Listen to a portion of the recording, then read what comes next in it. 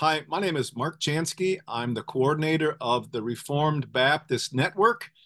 And here we are bringing another NetTalk episode.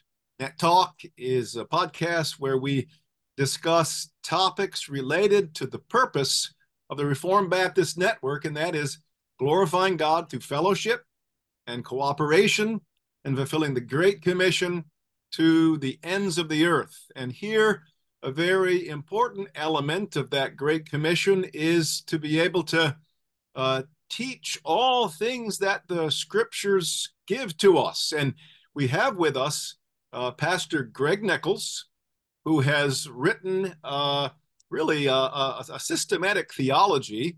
And the focus is going to be on a recent volume, Volume 4, that's come out on ecclesiology. Greg, good to have you with us here. Thank you, Mark. It's a privilege to be with you. Well, we consider it a privilege to have you here, Greg. And I just want to give a little bit of a bio here regarding you, some background information, and you can fill in some of the slots that I leave unmentioned. Greg, I know that you are the pastor now of Amazing Grace Church of the Catskills in New York, and that's by Woodstock, right? Yes, it's not far from Woodstock. It's located in the town of Catskill, New York. All right. All right. And Greg, you've been a pastor for over 40 years. Yes. You're a graduate and you're a former professor at Trinity Ministerial Academy. That's in Montville, New Jersey. And you pastored there for many years. In fact, it was while you were there that I actually met you, Greg. I think we calculated it was really about, 42 years ago, back in 1982, when I was actually spying out the land regarding the possibility of going to Trinity Ministerial Academy. And you were a legend back in those days, for me anyway. And then eventually you moved to Grand Rapids and you pastored at Grace Emmanuel Reformed Baptist Church. How many years was that, Greg? I was a pastor there for 25 years. For 25 years there. And I know that, Greg, you are now off in the Catskills. And how long have you been there? I've been there since 2020. All right. I All right. regard myself as an interim pastor. When you're 75, about to turn 76, I regard that as interim pastor by definition. Greg, the years have treated you well. I consider you to be a man in very good shape and with your wit still all about you. I know 70 or 80 if by strength, God has given you strength. I'm thankful to God for the way that He's blessed me with, as far as I know, good health, and happily married to my beloved wife, Ginger, for 46 years. 46 years with Ginger? Yeah, we're very You have 4 thankful. children. Yes, 4 children, 6 grandchildren. We're very thankful for the way the Lord has blessed us. Praise God, has caused the boundary lines to fall for you in pleasant places, brother. That is true.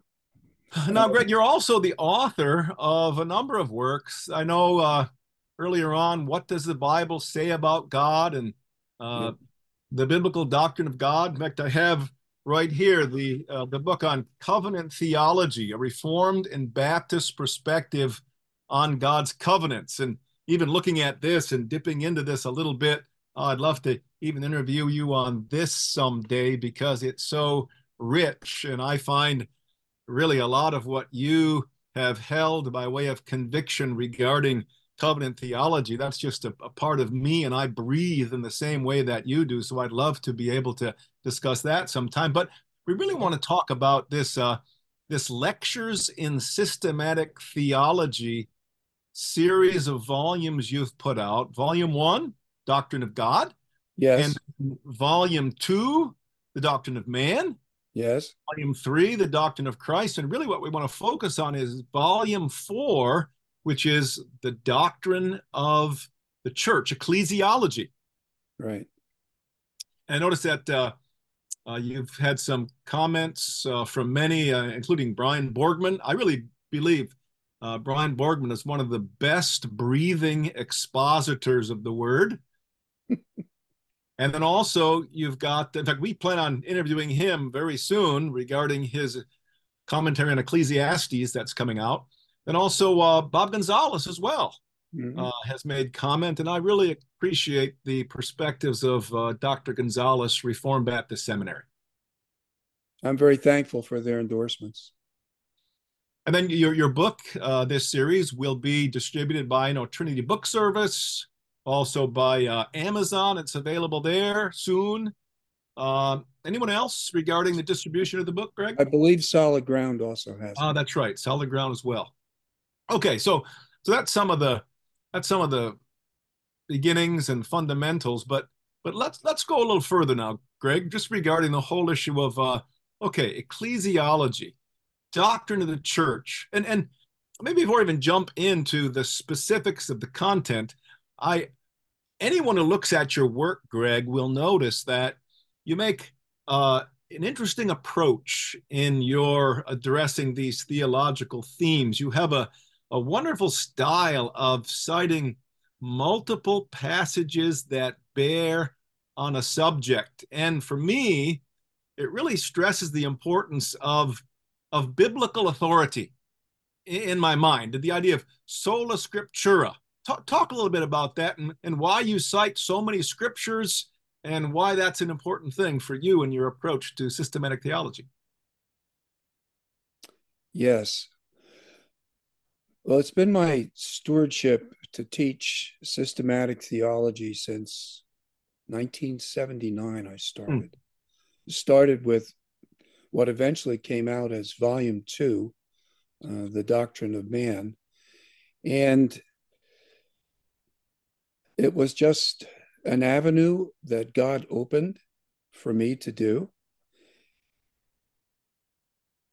And so what I've done is there are two components to topical teaching and topical studies.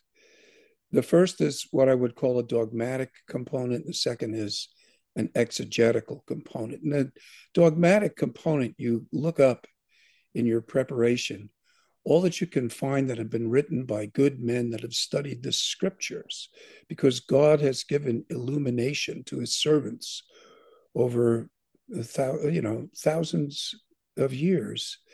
And you can't just study the scripture as though you were the only person to ever study that topic.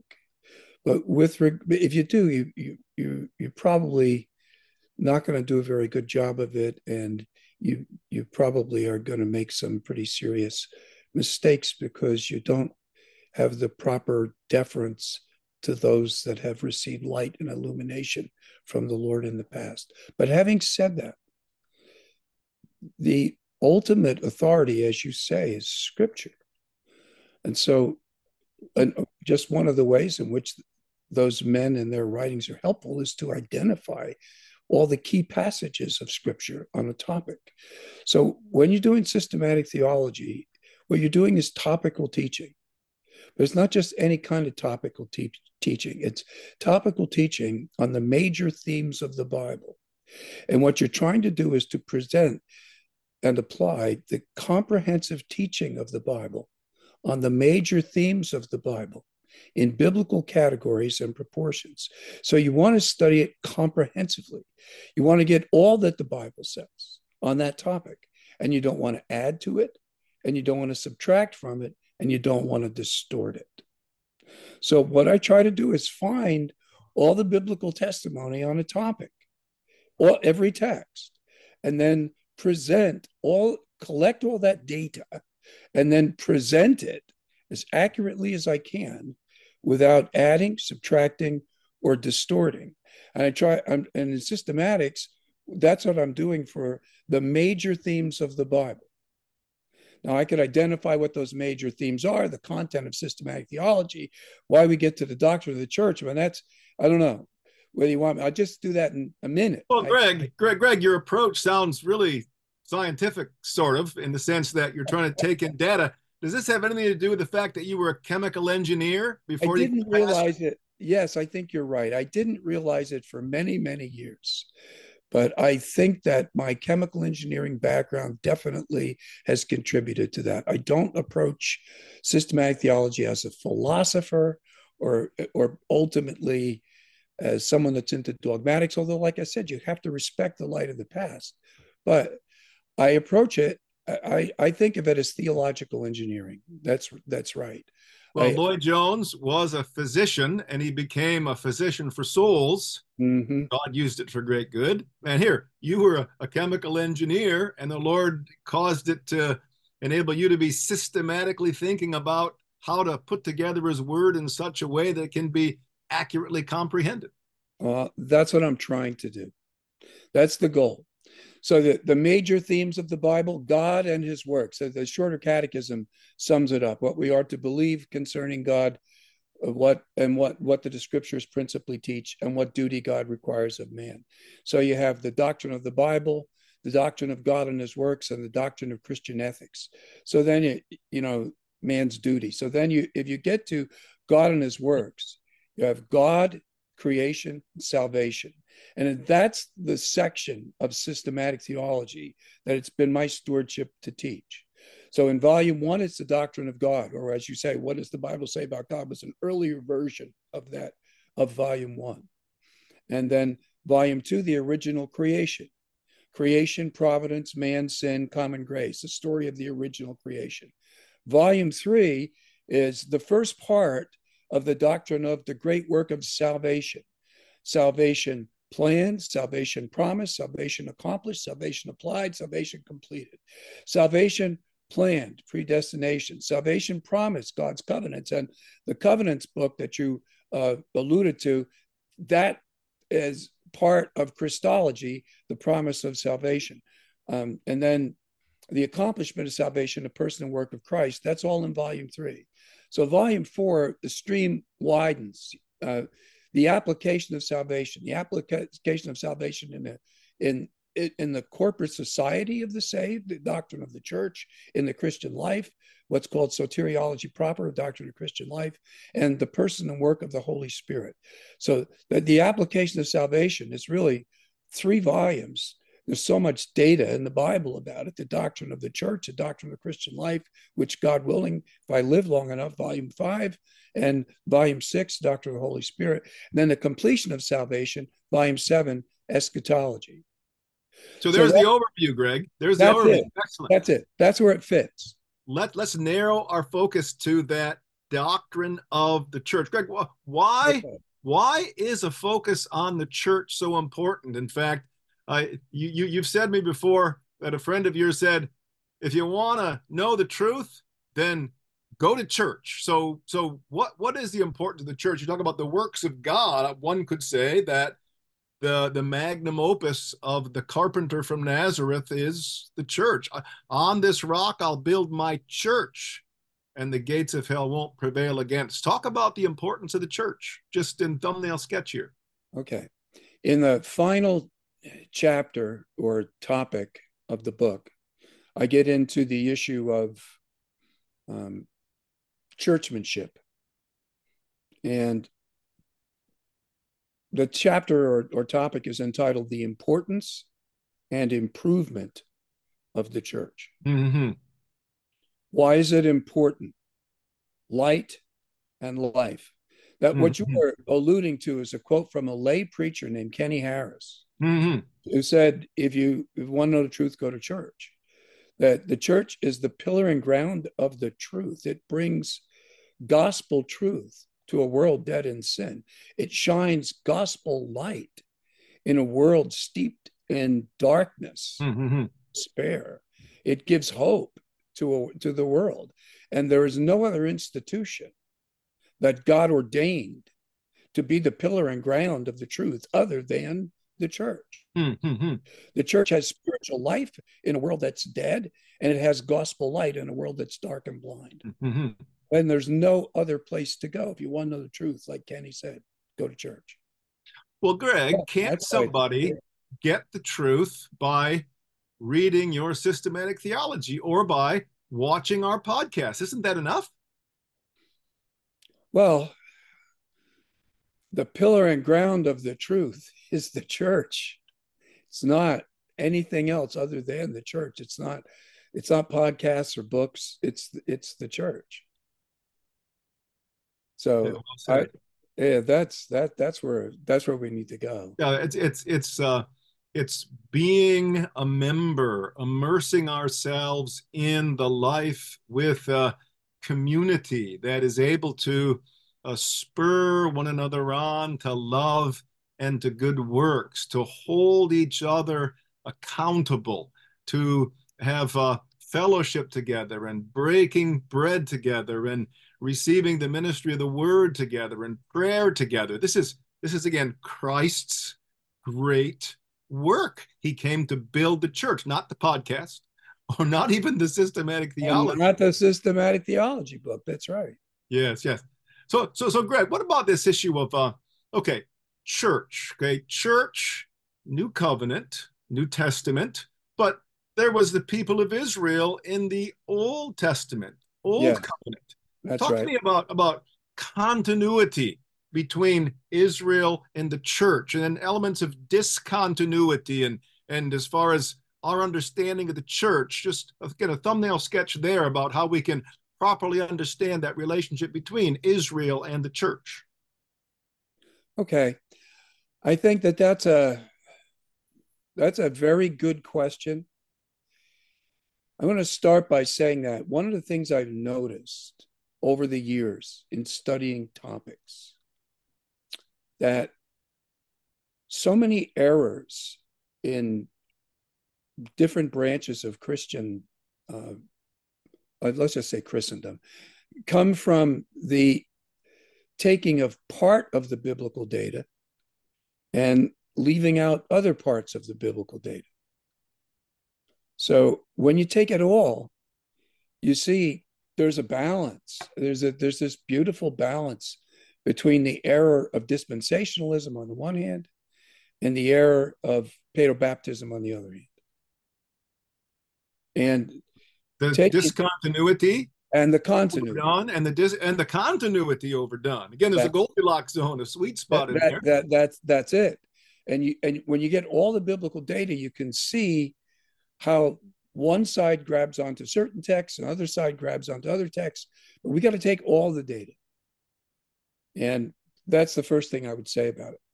Second thing I would say about it is that I do address this in the chapter on the institution of the church. I also address it in the chapter on the identity of the church. And one aspect of the identity of the church being the people of God and the transition of the people of God from being Hebrew Israel under the old covenant to Christian Israel under the new covenant. So you have one people of God and you have continuity, and yet you have two covenants, old and new, and discontinuity. And you have transformation, spiritual renovation, and gospel transformation of God's people from being Hebrew Israel under the old covenant to Christian Israel under the new covenant. And the one who does that gospel transformation is Jesus Christ. Mm-hmm. And he brings God's one people from being Hebrew Israel to being Christian Israel, no longer under the old, but now under the new covenant. And I would say that the identity of the church is Christian Israel under the new covenant. Well said. Well said. So we think of Christian Israel worshiping under the new covenant. Yes. What about the nature of that worship? We would embrace a concept of what we call the regulative principle of worship in the church, Yes. as opposed to a normative principle of worship. Can you kind of distinguish that? Because that's really crucial when we think of the things that we do in church. I know you later on in the 668, I think, in your volume, you begin to talk about that issue of the regulative principle. Can you unpack that a little bit? Okay. Yes, I do address the regulative principle in the chapter or topic on worship. That is true. I do address that. And I do address how the Lord institutes and regulates worship under the new covenant, and how we should include everything that he ordains. We should include only what he ordains. And we should distinguish between the elements and the circumstances of worship as is specified or outlined in chapter 1 of our own 1689 Confession of Faith. So yes, that is a. Let me say another thing. This book is not polemical per se. I don't approach it from a polemical point of view. It's not given to address errors or topics errors or misconceptions per se. The primary purpose of the book is to expound and apply all the key passages of Scripture on every aspect of the topic. Yes. So I don't specifically mention this argument between, is it a regulative principle or a normative principle? I don't get into that debate per se, but I do share the idea that that worship under the new covenant is regulated by the will of God, even as it was under the old covenant, by the word of God and by the word of God alone, and that the rule under the new covenant is set forth by God incarnate Jesus Christ. Yes, and I think of even we talk about Israel, Old Covenant, Israel, New Covenant, the church. And what are some of the passages that would come to mind regarding that whole idea of a regulative principle of worship? Oh, I guess we would say maybe the institution of the tabernacle worship with Moses and then Nadab and Abihu, and the fire coming down and striking them because they became innovative in their approach. Can you touch on that and describe the significance of that? Yes, I do address some of those passages when I get into the biblical theology of worship and the background of worship, but the passage that I explicitly use that defines most clearly the regulative principle is John chapter 4, worship in spirit and in truth. Mm-hmm. That's where Jesus articulates the regulative principle for corporate worship under the new covenant. So then, Greg, what kind of emphasis would we have in the church regarding activities that we partake of I mean, you're a pastor now there in the Catskills. Yes. Priority activities in the Church of Christ. Priority. Are you speaking now about worship or about the vocation of the church in a broader sense? I'll just say worship primarily right now. Right. Well, the spiritual sacrifices that the Lord ordains for his royal priesthood of believers to offer are the sacrifice of contrition, the sacrifice of consecration, which we offer all the time, but we bring a consecrated heart and a contrite heart into the church when we come to worship. Not that we only have it there, but we bring it there. And then with that, in faith, we offer the sacrifice of praise, which is the fruit of lips. It makes confession to his name, and the sacrifice of donation, or the sacrifice of giving, which is regarded very clearly in the New Testament as a spiritual sacrifice. And then we hear and read and expound and proclaim the word of God. And we observe the ordinances that Christ has ordained for his church. On select Sundays, the Lord's Supper, and when we're inducting a new disciple into the society of God's people under the new covenant, Christian baptism. And those are the, I'm sorry. That's excellent. And those elements of the broad strokes regarding those things which Christ has prescribed that the scriptures ask us to bring as opposed to our innovative creativity. That's it. And so we pray, we sing, we give, we read and hear the word of God, we observe baptism and the Lord's Supper. And I'm not saying that baptism can only be observed in a church service. I'm not saying that, but that's what we do in our worship, because that's what the Lord has ordained for us to do. We So don't you're add, saying, Greg, it would be acceptable for us to baptize someone out here in Holland, Michigan, uh, at the Holland State Park it in would. Lake Michigan for Yes. the public to view that?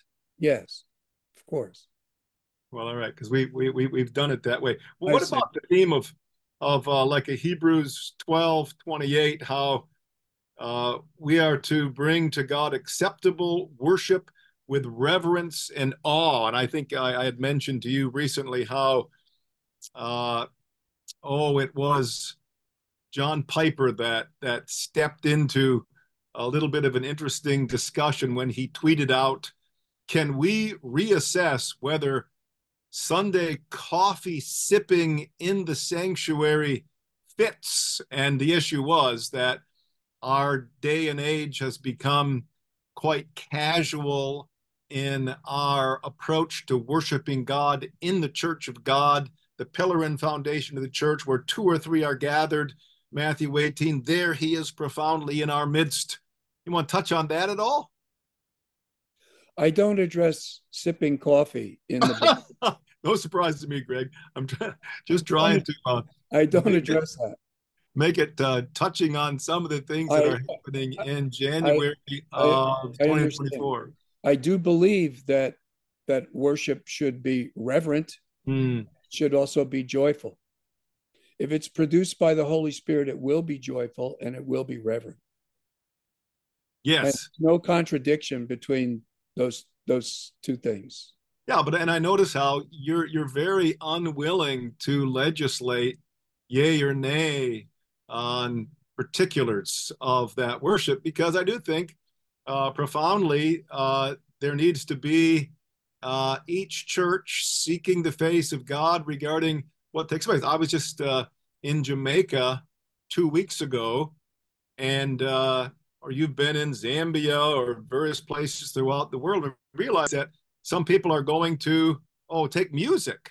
They're going to use different styles of music. Reverence and awe may be expressed differently in different regions and different cultures. That's true. That's right. I would agree with you 100%. Yeah, curious on this topic. Lord's Supper. I know that there are some churches that will have Lord's Supper every Sunday. Yes. Others might have it once a month. Any input you would have on that? Well, I don't really address that in the book either. I just leave that with regard to flexibility and the issue of judgment. I know there's a wide variety of opinions about how often it should or could be unto edification in its observation or observance. And I don't.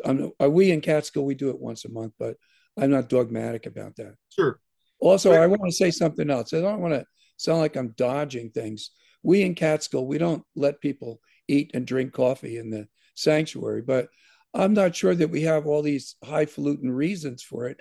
I just don't think we want people making a mess in there. We would rather just have them eat in the fellowship hall. yeah, you may not No, want stains, they're not. Yeah, we don't want them. stains in the chairs and stains in the Yeah, carpeting. so I can't necessarily say that I have all these high spiritual reasons for it. It's more practical and sensitivity to the people who have to clean the church. Yes. But Greg, tell me about the keep manifold that stuff out of it. identity, Hey, what's that? the manifold identity of the church. You talk about that in chapter 7. You talk about it being spiritual family, new covenant people, living temple, holy city. Unpack some of that for me. Oh, yes, that's an important part of the doctrine of the church, because one of the things that helps you, that question you asked me before about why is the church important? Well, the church is important not only because it's pillar and ground of the truth, but of its function and role in redemptive history, but also because it has a glorious, unique identity. The communion of saints, God's spiritual family, the people of God, God's people under the new covenant, the messianic kingdom, the royal priesthood, the living temple of God, God's holy city, heavenly Zion, his new creation, the spiritual body and bride of Christ. What a glorious identity. Yeah, there's probably, I don't know, somewhere between 80 and 100 pages in the book expounding that identity. But if you realize what a glorious identity the church has, you realize how important it is. What other institution, what other, quote, corporation has an identity like that? Mm-hmm. Has a glorious identity. What an honor and a privilege to be part of that glorious, that glorious corporate body. What I mean, what an honor, what a privilege. What can you say? Yeah, Greg, and Say, I if of Zion city, I by grace am emperor, let the world deride or pity. I will glory in his name. What a privilege to be part of Zion, to be part of his new creation, his living temple, his royal priesthood, his messianic kingdom, his his new covenant people, his spiritual family, his spiritual children. Yeah. mm-hmm. Mm. Yeah, the communion of the saints. Right. It is a glorious identity. A wonderful privilege to be part of it. Greg, Matthew 18 speaks of where two or three of you gather, there I am in your midst. Yes. Talk about that element. How is the glorious gathering of the people of God in our midst? We are a temple. Exodus 40, the Shekinah glory fills the temple, the presence. Talk about that, where some may say, well, I can meet with God in my private Bible study alongside the fireplace early in the morning, or if we have a gathering of a few folks over on a Tuesday evening for scriptural study. What's the difference at the church, Greg, regarding that presence of Christ? Well, the the Bible, there's a mystery about this issue of the special presence of God. The Bible speaks about God being everywhere. God's everywhere. He is, so if he's everywhere, how can he especially be somewhere? How can he especially be somewhere and not other places? Well, that's mysterious to me. I cannot totally comprehend that. I can't explain that. But I know that it's true. And he has said, though he's everywhere, that's true. I'm not denying it. He's also especially present in places that he calls his house. Lo, God is here. Let us adore. And oh, Mm.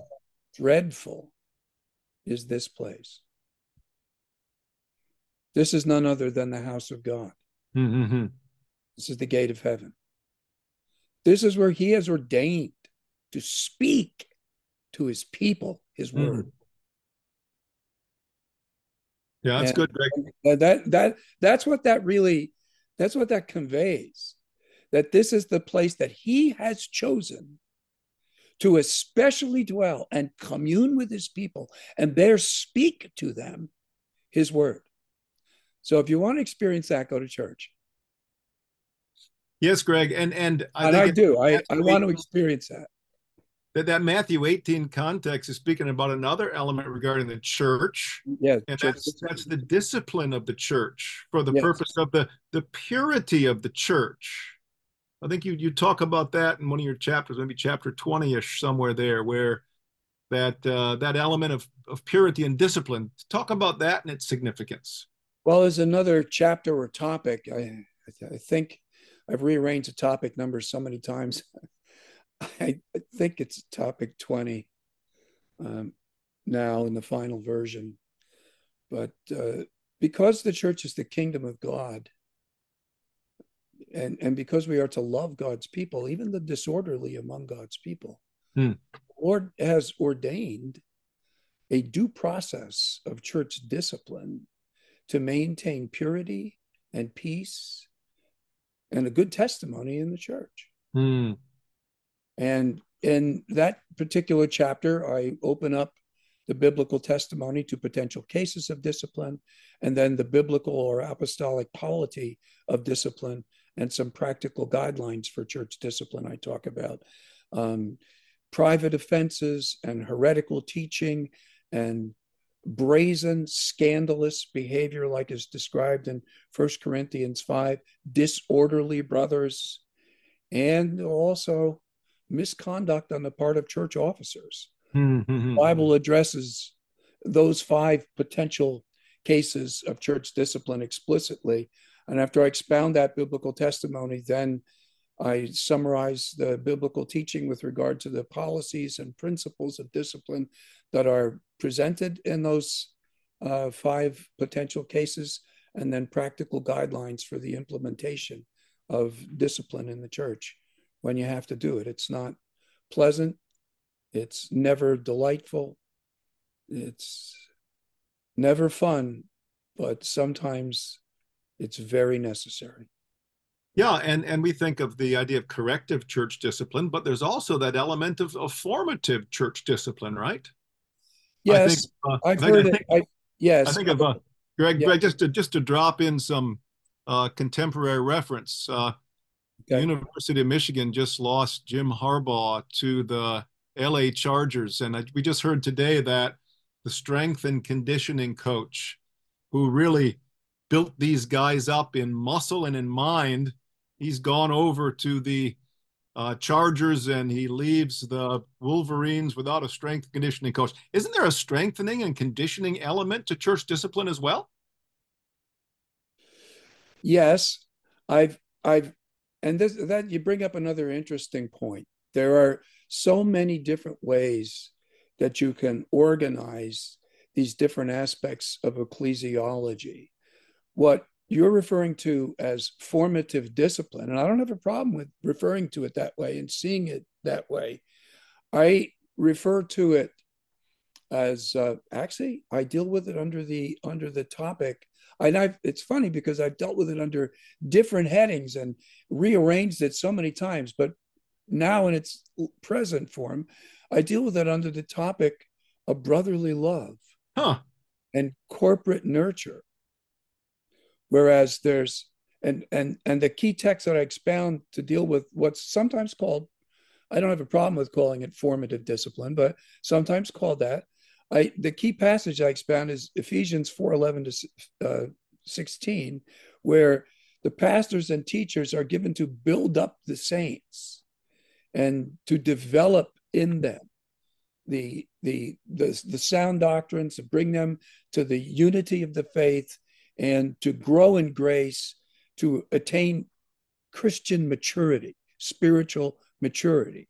They're forming them. So I can see why it's called formative discipline, because it's formative. It's taking a new believer and bringing them to a mature Christian. So I deal with it there in the context of brotherly love and nurture. And then there's the pastoral and the congregational aspects of that nurture, that the body builds up itself in love, in the last text there in Ephesians 4:16. So Yes, spurring one another on to love and to good works. To keep with the athletic metaphor, I was running a race one time. It was about a 25-kilometer race, and 3 miles from the end, the guy started walking, and then there was a woman who was running, and she says, "Don't you dare stop!" And the guy was spurred on. And the rest of us around, I'm not going to quit because this sister is spurring us on. There's an element among God's people in the church, isn't there? there is. There certainly is.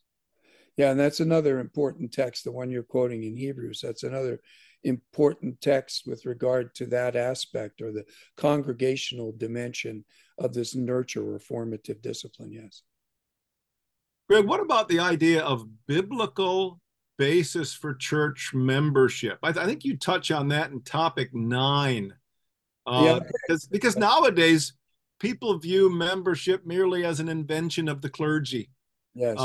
But you comment on that for us. Yeah, sadly, you're right about that. I one of the things I say in that topic at the beginning is that probably 50 years ago you wouldn't have to say this, but I go into some length and to develop and expound the key passages that support the idea, the reality and necessity and importance of church membership.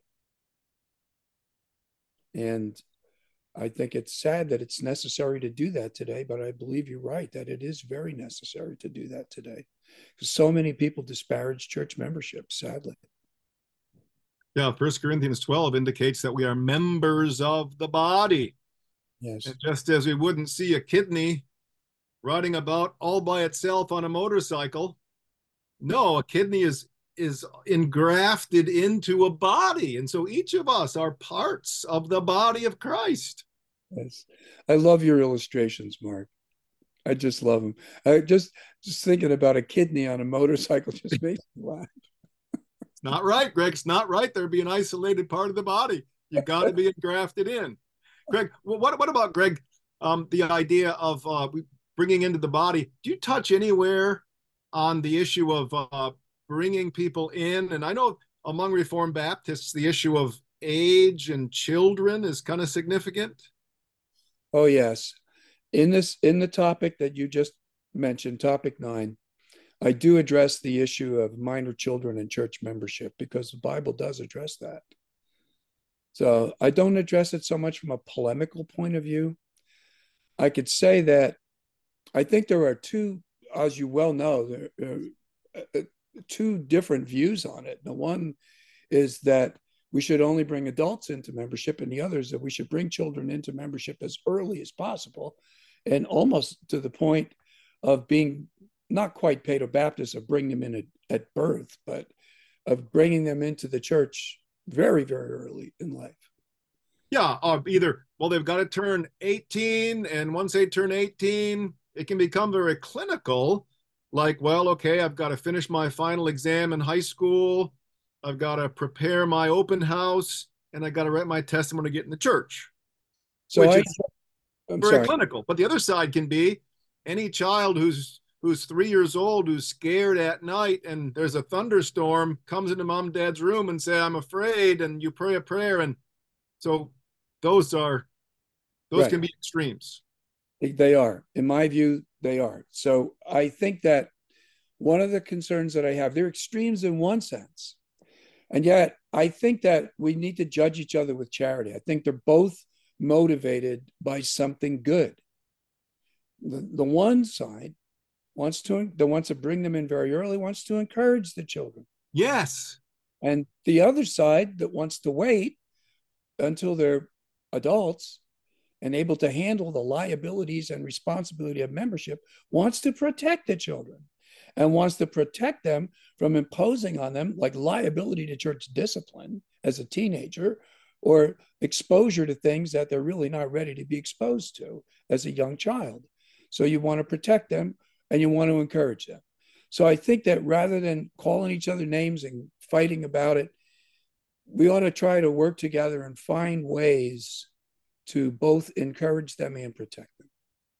Greg, I love the spirit that you bring, which is a spirit that does pursue unity. You know, the Lord Jesus said, just regarding different churches and different perspectives that might be held, John 13, they will know that you're my disciples by the way that you love one another. And if someone has a different perspective on some of these very delicate and challenging issues, well, we can work with one another and we can interact with one another about these things in an ironic fashion instead of being hypercritical against one another. Yeah, it's interesting that you probably haven't read it yet, but I closed that chapter with that verse. Is that right? Yes. Well, Greg, talk about closing. We're going to have to bring this to a close because we've gone quite a few minutes here and we don't want to overtax our listeners. But Greg, last word, and any final thought you'd like to express regarding the importance of this theme of the church and ecclesiology before we sign off? That the church's aims to glorify God. And what I hope and what I pray God uses the book and those labors to do is to bring glory to God in his church. Well That's said, the Greg. aim of it all. That's my aim. That's my hope. That's my prayer. That God would be glorified in his church and more glorified vice people. And Greg, that pulses through the pages of your book. And that's what makes it, I think, so useful. And Greg, you know, the text says regarding older guys like you and me, it says, they shall bear fruit in their old age. And in your case, I see it hanging heavy on the limbs, and I praise God for it. Praise be to God, Mark. Thank you. Thanks, Greg, for spending time with us. Every blessing.